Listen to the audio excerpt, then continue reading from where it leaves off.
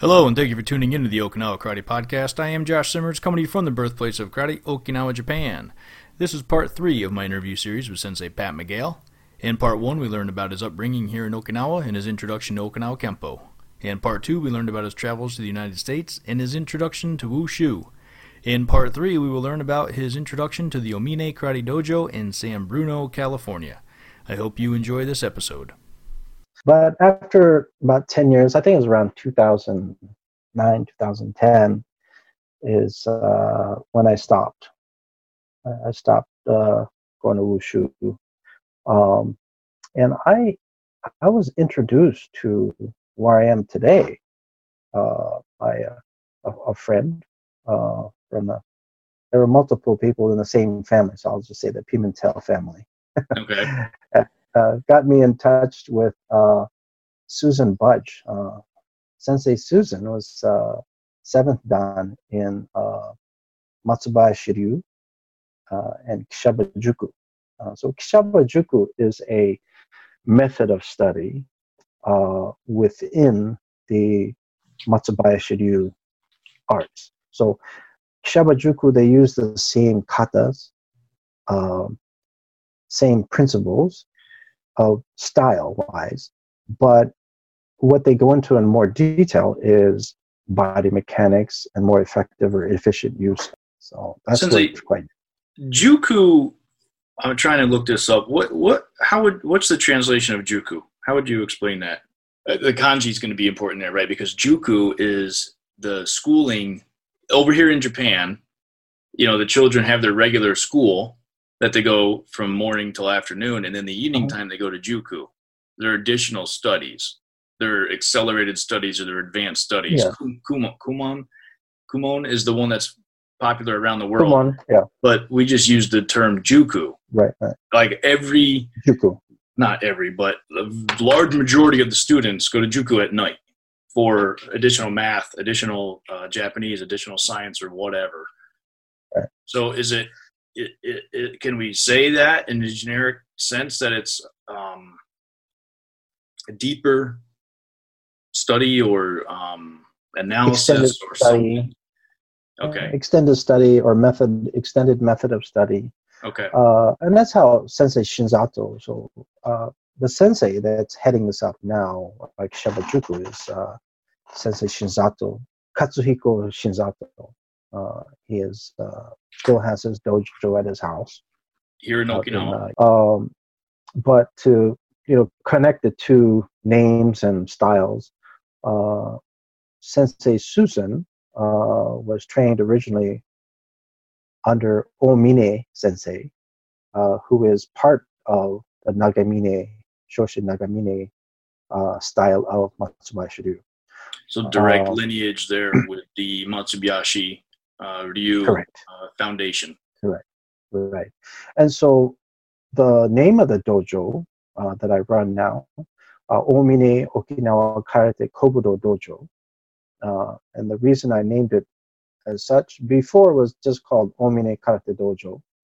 I wanted to emphasize Okinawa, and I wanted to emphasize Kobudo, because I do teach Kobudo there as well. Sensei Susan really didn't teach Kobudo. There have been times where certain ones of her senior students did teach, but the dojo started in 1973. So she opened it up with Omine Sensei. Wow. In 1973, and it's been open since then. Always right there in San Bruno. San Bruno, right? Wow. San Bruno, California. So our dojo has a lot of history from the likes of Nagamine Sensei being there twice, and Kishaba Sensei, and Shinzato Sensei has been there quite a few times as well. Now, unfortunately, Omine Sensei passed away in 1976, some type of heart condition. So then Sensei Susan was left to manage the dojo on her own, and she was a rather young, well, not young. She was rather inexperienced to really hold a dojo, much less, teach the arts. She, at least at her comfort level. And so, because Nagamine sensei knew of Omine sensei's passing, he sent other senseis from Okinawa to help support her in the sharing and spreading of Matsubai Shiryu. I think Shinzato sensei was probably the second or third sensei that was there, that was asked to assist Sensei Susan to, be trained and be comfortable with, maintaining the dojo and teaching Matsubai Shiryu and so forth. And she also had spent many times for longer durations traveling back to Okinawa and training with Nagamine sensei and with Sensei Shinzato later. Eventually, since 73 to more present years, Sensei Susan started to recognize, since Nagamine sensei passed, his son passed away. And then there was more pressure for the organization and politics and so forth. And she didn't want to be any part of that. So so Kishaba sensei was another one who was a senior. Kishaba sensei, Omine sensei, and Shinzato sensei were all three senior students under Nagamine. Kishaba sensei left and started his own sao called Kishaba Juku. And when he passed, he turned it over to Sensei Shinzato. I'm sorry, but I don't know exactly when that year was. Mm-hmm. But Sensei Shinzato, current day, teaches Kishaba Juku, very active. And Sensei Susan was promoted by Kishaba sensei to Shichidan back in the day. So she has certificates, and that's her last certificate there. Okay. So in about 2010, so roughly 10 years ago, is when I first started going to Omine Dojo, meeting Sensei Susan. She is someone that no one would ever expect. Just her appearance in her 70s, it's just very, very soft China doll kind of face, blonde hair from New York, a lady being a nanata. It's like about Okinawan styles. What? You never think of it. You've never seen it.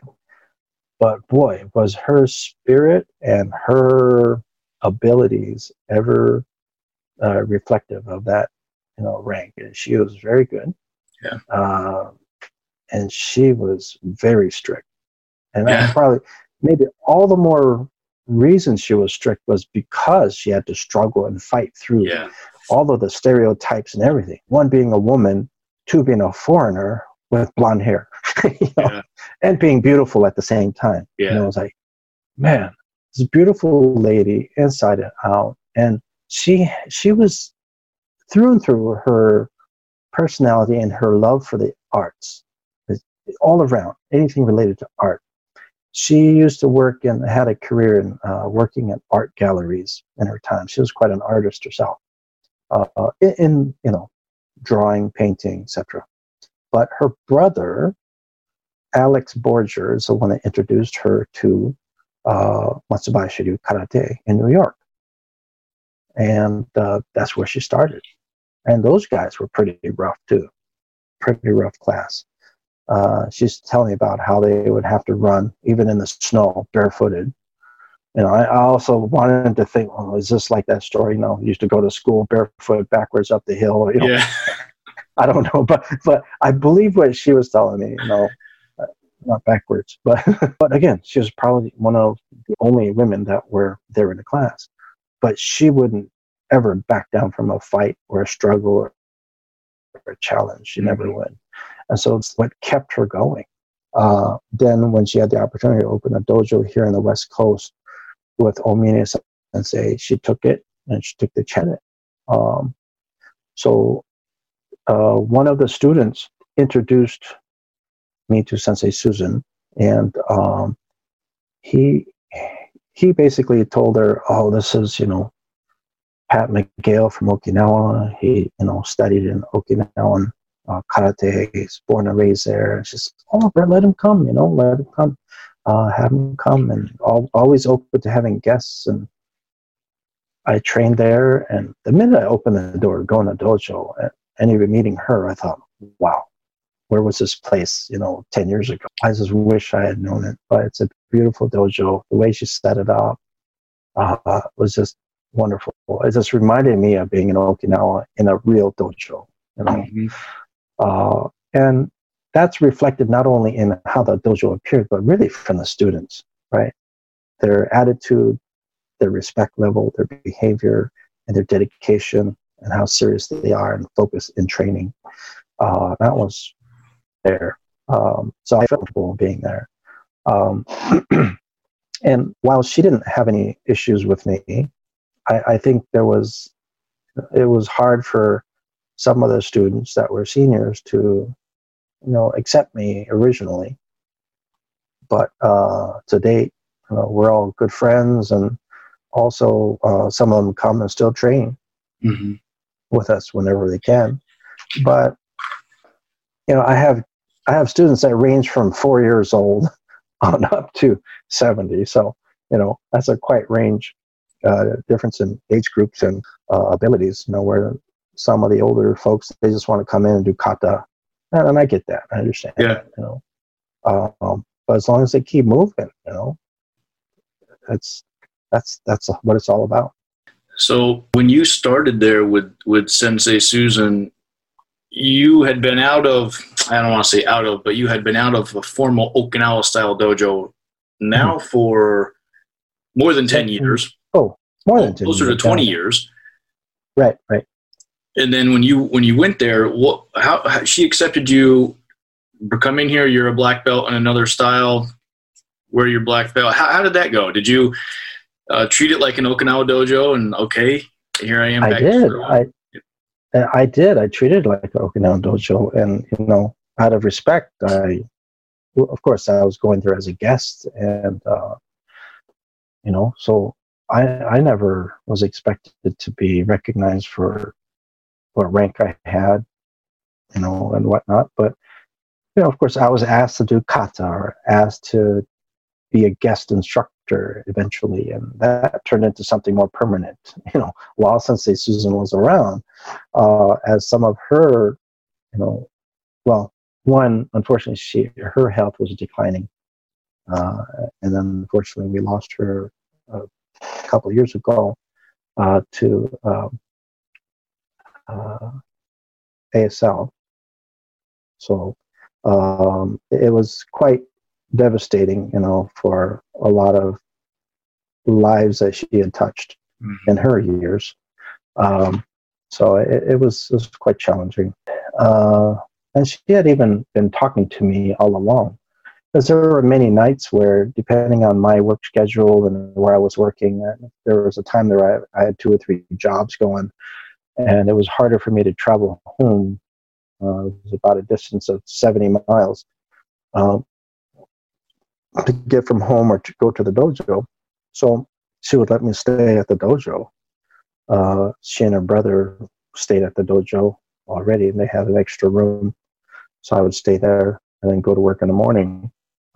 So I'd spend evenings with them and, have a glass of wine, or, watch a movie or chit chat all night long or something, So I got to know her and became great friends with her. And I learned a lot from her. Yeah. But one thing that was quite different about her is that, she was into the art, as I was saying. But what's different about Matsubayashi Ryu, and how you don't find many stylists from Matsubayashi Ryu really into sparring so much, is because Nagamine Sensei wasn't really about sparring. Instead of the actual contact sparring or free form sparring, he was really more about the yakusho kumite. And instead of having an external art, as they would call it, in this, physical engagement, he leaned more towards the internal arts, where he would have his students meditate before class. So meditation was part of the practice. Okay. And so Sensei Susan was also doing the exact same thing. But the meditation, when she claims the meditation and sitting seiza destroyed her knees. She actually had one knee replacement. And just the concepts of understanding meditation, and I don't know, this is before my time, so I don't know how long she actually did it, but she transitioned from Japanese, form of meditation to Tibetan meditation. And so she completely switched to that. So that was one other thing that was very deep about her studies and her interest. She also did Kyudo, Japanese archery, which again is not common for a woman to do, especially in that time, in the 70s, 80s, not common. So it was another art form that she did, along with formal tea ceremonies, and so this is how Sensei Susan, presented herself and presented her life. These are the arts and things that she enjoyed. In the end, in her last days, she, we knew beforehand, but she told me that as she saw me teaching and carrying on the classes, she said that she wanted to turn over the dojo to me, because she felt as though what I could offer the students, as I was trained in Okinawa, trained for a long time, including weapons and so forth, she felt as though I could offer more than some of her other options.